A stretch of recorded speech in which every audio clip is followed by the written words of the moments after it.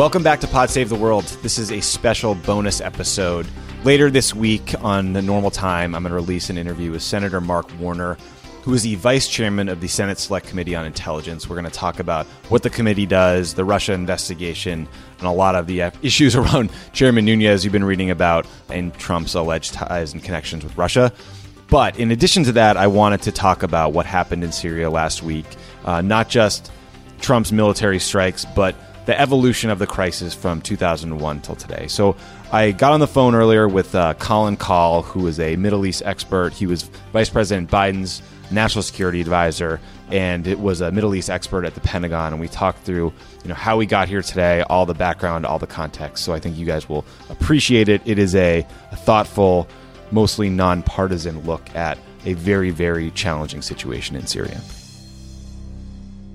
With me today is Colin Kahl, who from October of 2014 to January 2017 was Deputy Assistant to the President and National Security Advisor to the Vice President. And from February 2009 to December 2011, Colin was the Deputy Assistant Secretary of Defense for the Middle East at the Pentagon. So there are very few people with more experience in working the problem of Syria and the broader challenges in the region than Colin. And he is now a professor at Georgetown University's Edmund A. Walsh School of Foreign Service. So Colin, thank you so much. Welcome to the pod. It is great to have you. Great to be with you, Tommy. All right, so let's talk Syria. I think everyone is focused on President Trump's decision to launch this cruise missile attack last week. But I was hoping to start closer to the beginning, the origins of the Syrian civil war, because I think understanding how we got here is important to understanding what he did. So most people point to December 2010 as the origin of the broader Arab Spring. That was when a Tunisian fruit vendor who had been humiliated by the police lit himself on fire in protest, literally. And that self-immolation led to protests across Tunisia and across the region.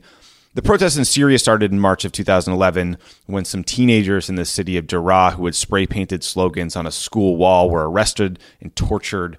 Demonstrators took to the streets to protest their treatment. Government forces shot at them. This led to more protests and calls for Assad to step down. So, Colin, initially, I think people were hopeful about these protests. Syria is very different from Egypt, but there was hope that Assad might be deposed in a popular uprising like Mubarak. And even at the time when the conflict dragged on, there were times when it seemed like the momentum was firmly against Assad. Do you think that without intervention of outside forces, Assad might have been gone today? Did you share optimism at the beginning of this civil war? Yeah, no, your lead-in is totally right. The protest started in mid-March. It was in the context, against the backdrop of demonstrations across the entire Arab world. You had Tunisia and Egypt, like you mentioned, but in mid-March, you were also seeing uprisings in Libya. You were seeing protests in Yemen and Bahrain and elsewhere. And because the revolutions in Tunisia and Egypt have been largely peaceful, I do think there was hope that basically other dictators could be pushed aside. And that was certainly, I think, the hope of a lot of us in the Obama administration at the outset of the uprisings in Syria. But that said, it got dark pretty early. I mean, as you mentioned, these kids, spray paint graffiti in Daraa. It sets off these protests. There's violence right off the bat. I think Assad, seeing what happened to Mubarak and seeing what happened in Tunisia was pretty dead set against it happening in Syria. And so he escalated to violence a lot earlier than a lot of the other leaders in the region. And it started in motion this kind of vicious cycle in which there'd be protests, then the regime would engage in violence, and the protesters would shift their demands from reform to regime change. The regime would engage in more violence, and it just kind of spiraled. And by the summer, we were starting to see the early signs of an insurgency. Yeah. And one thing you hear a lot about when people are talking about Syria is sectarian violence or fighting between Sunnis and Shiites. Before the Syrian civil war in 2011, the country was 60% Sunni Arabs, 12% Alawites, and then I think 9% Kurds, 9% Christians. The ruling class in Syria, including Assad and his top cronies and military aides, are Alawites, who are basically Shiites. Can you talk a bit about how sectarianism has contributed to the war and the many ways it has, led Syria to become a proxy war? Yeah, it's a great question because, initially the demonstrations were not oriented around a sectarian motivation. There were folks from all different faiths who came out. You'll recall, in the summer of 2011, August in particular, that's when Obama calls for Assad to go, basically saying, for the sake of the Syrian people, the time has come for Assad to step aside. Mm-hmm. At the time, Obama wasn't really calling for forceful regime change, certainly wasn't saying that the United States should impose it, but I think he was sharing the hope that a lot of us had, which would be that the regime would basically, be pushed aside by this uprising that really had a nationalist character, not a sectarian one. But as the violence got worse and worse, it really took on a sectarian dimension. And as you note, Assad and his family are from the Alawite minority in Syria, which is basically an offshoot of Shia Islam. But most of Syria's population are actually Sunni Arabs. There's also a sizable number of Kurds in northern Syria. But anyway, the Alawites, have basically stuck by the regime, and as the kind of tit-for-tat cycle between the regime and protesters and the regime and rebels and insurgents went on and on, Alawites basically clung to the regime out of a sense of security that if the regime fell and Sunni Arabs took over, that there would be reprisals, retribution, kind of genocide against Alawites, basically. And so, as we see in a lot of these conflicts, even if you kind of start out with a country that sees itself all as one people, once the violence starts, it can descend into pretty nasty sectarianism pretty quickly, and that's certainly what happened in Syria. Yeah. So Syria spirals into this awful civil war. As you noted, in August of 2011, Obama and a number of European leaders said publicly that Assad has to go. It didn't take long for Washington and the world, really, to start talking about ways to intervene, particularly how the U.S. could intervene. One thing you heard about a lot was that we should have armed the moderate opposition. Could you talk a little bit about what that entails and what some of the risks and challenges are inherent in that course of action? Sure. I mean, I think we should, from the outset, Syria was kind of an environment in which a lot of external actors were involved. Obviously, the Iranians had a lot of stake because they were allies with Assad and counted on a relationship with Syria to basically be a conduit for Iran to provide weapons to Hezbollah. The Saudis, knowing how important Assad was to the Iranians, poured weapons in. The Qataris and the Turks did the same thing. The Russians had a lot involved at stake here because of their military equities in Syria. So I say all of that because from the very beginning, external actors were heavily involved in the Syrian civil war. And so the question really was for President Obama, especially starting in 2012, is whether, the United States, whether the administration should itself provide, weapons to the Syrian opposition to encourage regime change. I wasn't privy to that debate. I had left the DOD by that time, but obviously there's lots of accounts of how, people like CIA Director Petraeus and Hillary Clinton, who was Secretary of State at the time, were pushing for arming the rebels.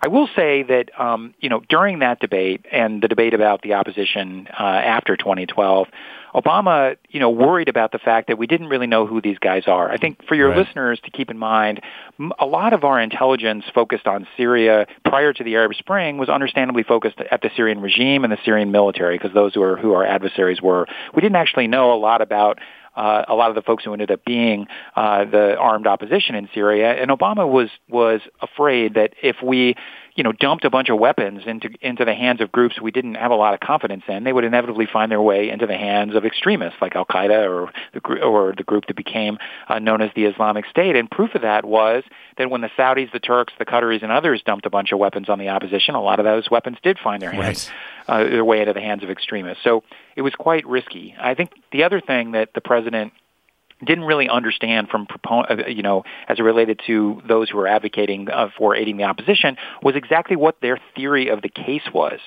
I mean, everyone agreed that you couldn't provide so much assistance to the opposition that you led to the military defeat of the regime, because if you did that, then you'd kind of have, Iraq 2003 or Libya 2011 all over again. You'd create this vacuum that extremist groups like Al-Qaeda would fill. So you didn't want to provide so much assistance that you led to the military defeat of the regime, which meant you had to just, dial it up. You had to calibrate it, incrementally escalate.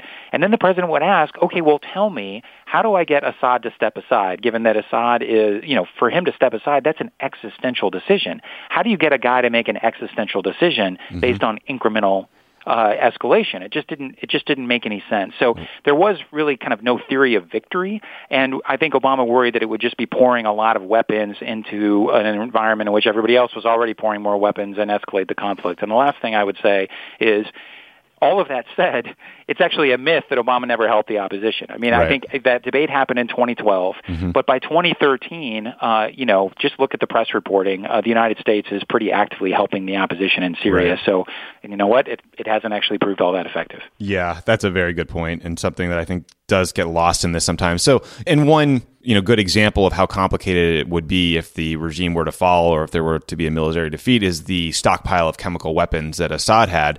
Just a quick snapshot. I mean, we estimated that Assad had 1,300 metric tons of chemical weapons distributed across 45 sites in Syria, which constituted the third largest stockpile in the world.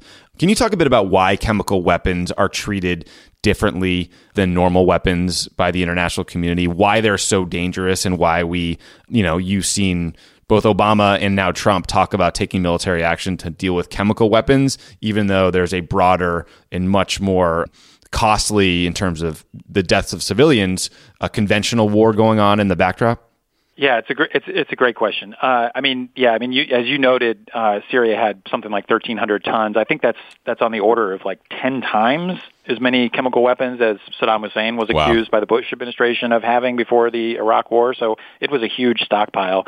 Really, this goes back to World War I and the horrendous effects of chemical weapons during that war and the efforts through the Chemical Weapons Convention to outlaw these most barbaric of weapons. And I think the kind of the customary and formal laws of armed conflict that have emerged over the centuries recognize that all war is hell, but try to put certain constraints on the most hellish forms of warfare, and chemical weapons are right up there. And obviously they're lumped in with nuclear and biological weapons as weapons of mass destruction. And there are a lot of analysts who believe that chemical weapons aren't nearly as bad as biological and nuclear weapons, but nevertheless they're quite devastating. And you saw that with thousands of people gassed by Saddam Hussein in the 1990s. You saw it in the 1980s during the Iran-Iraq War when thousands of Iranians were gassed by Saddam Hussein. So these are brutal weapons, and I think one of the things that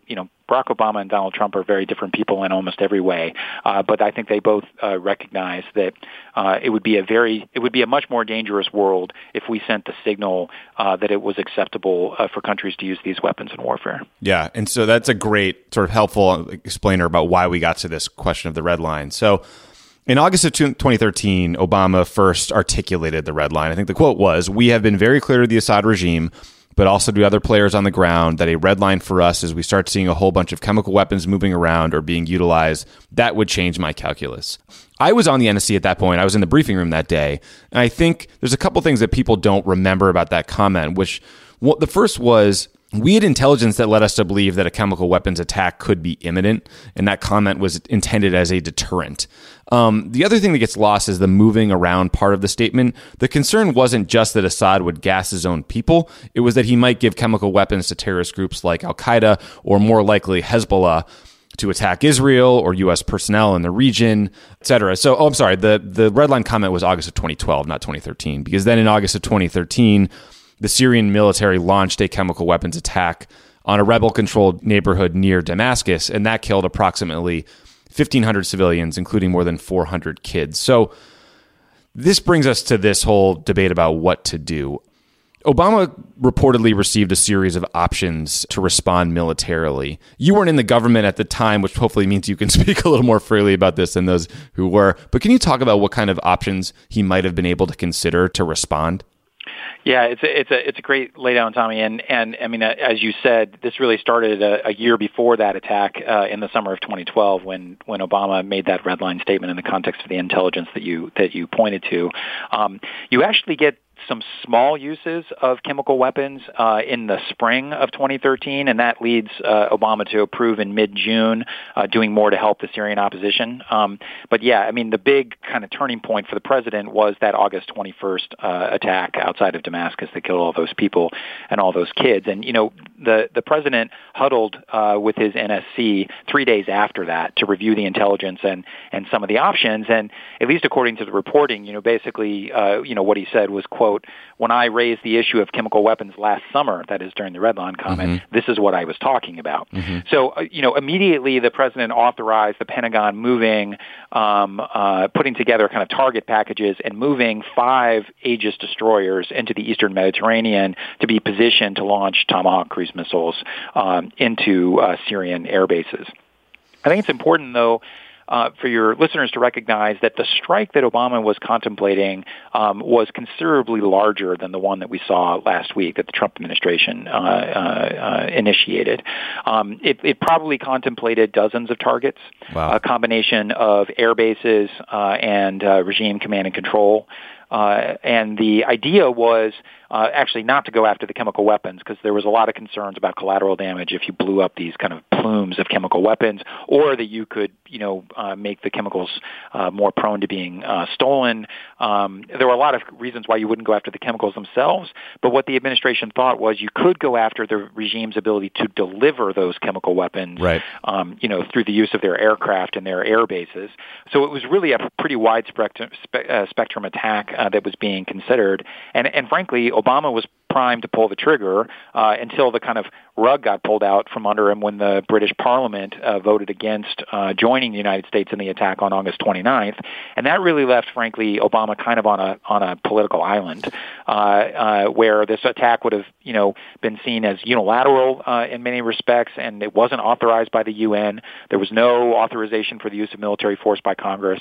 And this is a president who really believed that past presidents, frankly, had been too keen to move forward without kind of the informed consent of the American people, and so he decided, against the advice of a lot of his aides, frankly, to take the issue to Congress. And I think that's pretty telling because even though a lot of Republicans in Congress had been clamoring, demanding that Obama make sure that he go to Congress for permission if he was going to go after Assad, in this context, they didn't want to have anything to do with it. And the calls were coming in kind of 100 to 1 in congressional offices against, approving an attack on Syria. So, look, it left the president in a difficult position. Fortunately, the Russians basically came forward with a proposal in early the second week of September, I think, of 2013. And we negotiated an arrangement with them whereby they put pressure on Assad to declare his chemical stockpiles and hand them all over for destruction. And I know a lot of Obama's critics basically say, look, that guy was feckless. He didn't really intend to strike Assad. But I think the Russians took him seriously, which is why they looked for a face-saving way out to get rid of all these weapons. And as you said, we ended up destroying about 1,300 tons. He clearly had a small residual stockpile left over because he used it to gas some of his own people on April 4th of this year. But the situation would be far worse if he had that enormous stockpile still laying around. You're listening to Pod Save the World. Stick around. There's more great show coming your way. Bringing us to what happened last week, Trump launched 59 Tomahawk missiles at a Syrian airbase that had been used to launch this chemical weapons attack. Now that the dust has settled a bit, we're hearing more about what the targets were that were hit. It sounds like they may have damaged or destroyed some planes. They didn't take the runway out of commission. But the military options you described that Obama was considering, where we hit dozens of sites and took out the command and control of those aircraft, took out his ability to, use CW or probably a lot of conventional weapons, seems like a lot more significant in terms of pure military impact, right? Yes, it would have been. I think the biggest difference between now and then is that there are now thousands of Russians crawling all over Assad's air bases, all over Syria. So right. I think, from the reporting, Secretary Mattis, the Secretary of Defense, and H.R. McMaster, Trump's national security advisor, basically presented him with two options. One, which would have looked very much like the Obama strike. In fact, given how fast they made the decision, it was less than 3 days between the attack and when the Tomahawk missiles were launched into that base in west central Syria. they had to basically take Obama's plan off the shelf. And that was presented to Trump, and it was viewed basically as too risky because you'd end up killing a lot of Russians, and that could take you down a very dark path as it relates to escalation. And so they chose a kind of more limited proportional response to go after the one base that they launched these attacks from. And as you mentioned, they did so. Even then, they didn't destroy the whole base. They didn't destroy the runways. They didn't go after the parts of the base where there were about 100 Russian forces there. They went after the other part of the base. They also gave the Russians about 90 minutes of warning to get out of the way. So they took, I think, smartly, they took steps to limit escalation. But I think it really does speak to the dangers going forward, which is maybe something we can talk about. But some of the dangers going forward, if they choose to take the next step, that is, if Assad challenges them again, and they feel like they have to go the next step up the escalation ladder, things could get really quite tricky very quickly. So getting us today into this strike, I think the day after questions are what I think Obama wrestled with the most with respect to Syria, which is to say, you already have the Russians and the Syrians ramping up attacks on the same neighborhoods, the same civilians from the same bases. So was this attack designed to only deter chemical weapons use? Like, will there have to be another attack if they do that again? Are we going to intervene more? I mean, I guess my question is, you wrote this sobering piece in the Washington Post about the worst case scenarios, which is a war with Russia. I'm wondering what your take is on what happened last week, and if you could walk us through, some of the slippery slope arguments that are inherent in any action like this. Yeah, well, look, I mean, first of all, if at the very least, what the Trump administration did was try to send a signal to Assad that he shouldn't fire off any more chemical weapons. Right. It's unclear whether, that deterrent message will sink in. Maybe it will, maybe it won't. But I will tell you that the Trump administration has been incredibly confusing about the degree to which their objectives go beyond that.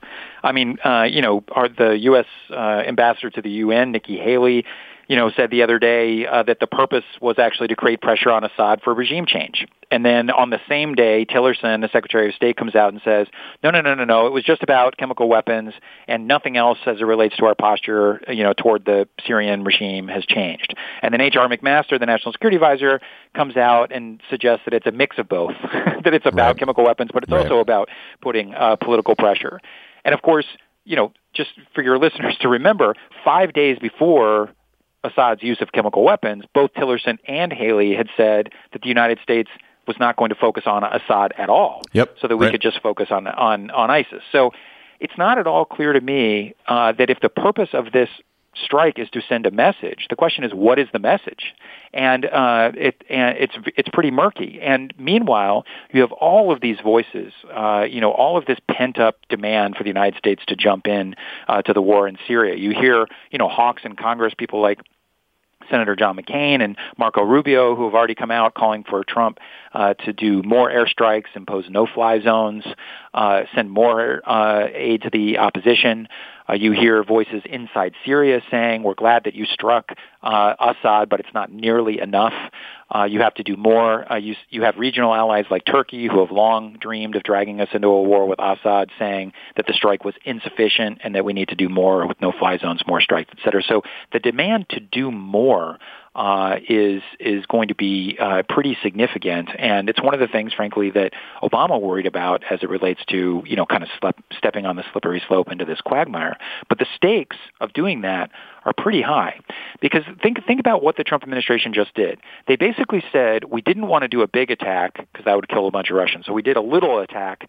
But maybe that signals to Assad and Russia that they're actually not willing to do a bigger attack. And if that's the case, maybe they won't be deterred, and maybe they poke and they prod and they test, and they do another thing that provokes Trump and challenges his manhood, and suddenly the political pressure grows again for him to take the next step, and he does do something that kills a bunch of Russians, or he puts a no-fly zone over Syria that creates incidents between American and Russian planes. And suddenly you're in the thick of it with a nuclear-armed power. So things could get very dangerous very quickly, which is, I think, one of the reasons why, Obama was so reticent about going down this road. You're geeking out with me on Pod Save the World. More on the way.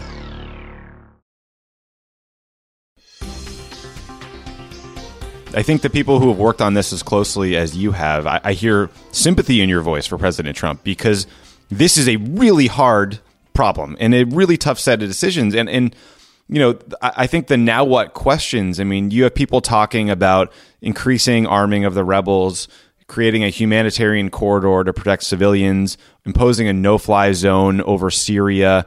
These are big, heavy military footprint, some of them, policy options. I'm wondering, what do you think is the path forward here? Can you help us understand why some of these are so difficult, these options? Yeah, I think let's kind of think about the options that would directly go after Assad's capability to, use his air force. You could either do standoff strikes, a lot more Tomahawk missiles into a lot more bases. The risk there is you're going to kill a bunch of Russians. You could also impose a no-fly zone over parts of northern or southern Syria. That could also produce incidents not only with the Syrian Air Force but with the Russian Air Force. But even if it didn't, you'd have a lot of demands from the Pentagon, where I worked, to basically start by, destroying all of Syria's air defense network so that our planes can fly around safely. And even if we didn't decide to do that, the Russians and Assad, once we declared a no-fly zone, could start orienting their radars. And they have some of the most advanced air defense systems in the world, especially the Russians. In Syria, they could start painting our aircraft, which would create incentives for us to blow those radars up. And you could get incidents. And then there's just the opportunity costs. Even if you could avoid escalation somehow, there's an enormous opportunity cost. Keep in mind, we are already fighting a war in Syria. We're fighting a war against the Islamic State in northern Syria. Right. And the Pentagon would always tell us, if you want to enforce a no-fly zone, you're talking about hundreds of aircraft. And every one of those aircraft policing the no-fly zone is an aircraft that can't be bombing the Islamic State. Every, intelligence, surveillance, and reconnaissance drone that we put over the no-fly zone is one we can't put over Raqqa, ISIS's capital in Syria. And if the Russians and Assad orient their air defenses in a way that make it riskier for our pilots to fly in northern Syria, then that also complicates the counter-ISIS campaign. So it's not just the risks of escalation. It's also that, I think the Trump administration has said defeating ISIS is the wolf closest to the shed. Well, there's all sorts of ways in which expanding this war against Assad could make that more difficult. So I am sympathetic to the conundrum that they're in. And I just think, my experience in the Middle East is it's a lot easier to get into these things than to get out of them. Yeah, it seems like that would be the lesson of the Iraq War that Washington would learn, but we haven't. Although, look, I don't want to sound glib. Like, anybody who's worked on Syria, who worked in the Obama administration and foreign policy, is doing a lot of soul searching and probably will for a very long time about how we got to a place where hundreds of thousands of people died. There's just untold amounts of human suffering that are just beyond belief. What do you think the international community can do to come together to try to get to a political resolution in Syria, to try to help people who are suffering? If people are listening, is there anything they can do? Yeah, well, first, there's all sorts of charities that work to provide humanitarian assistance, and people can and should do that if they have it within their means. Look, I do think there's some things the Trump administration can and should do. For one thing, Trump said he was basically convinced to do those missile strikes into Syria because of the images of all those dead kids. Well, guess what? There are thousands and thousands and thousands of other kids just like that who are trying to flee Syria, the same types of refugees that Trump is trying to block from coming into this country, that countries like Canada have so generously let in, and that the Obama administration was trying to increase the number of Syrian refugees that could get into this country. So instead of creating this phony security rationale for the travel ban and the refugee ban, Trump could be, a human being and a compassionate one and let these folks in. That's one thing he could do. The other thing he could do is not make proposals to slash the budgets of the State Department and USAID by a third, which will make it much more difficult for us to address humanitarian issues like this, not only in Syria, but in Africa and a whole bunch of other places. The very last point is I do think they have a diplomatic opportunity this week. Rex Tillerson gets on a plane tomorrow to head to Moscow for meetings on Wednesday, and they have a moment where this strike provides a little bit of leverage. But what they have to have is a strategy and a plan to figure out if there's a diplomatic path forward that Russia can live with and they can get Assad to accept. And if they're not willing to go all the way to pressuring Assad to the brink of defeat, which I do not think that they are willing to do, then they are probably going to have to look for a face-saving way out. And maybe that means basically taking the facts on the ground in Syria now, where the country is kind of broken up into about half a dozen different segments that are kind of have the influence of certain opposition groups and external actors, trying to use that as a foundation for a ceasefire that's enforced by all the external parties, and then maybe driving to a political solution that doesn't immediately remove Assad, but at least diffuses power away from Damascus and gives people in opposition areas a lot more control over their fate. Even that might not work, but I think that's the type of creative solutions they should be thinking about right now. Colin, I really wish you were still in government working on this stuff. Thank you for that very sobering, honest, nonpartisan take on what happened, how we got here, and what could be done moving forward, man. I really appreciate it. And everyone should read your op-ed in the Washington Post. I'll tweet out the link later today because it was really a thoughtful explanation of all the risks involved here. Sure. Good to be with you. All right. Thanks, buddy. Talk to you soon.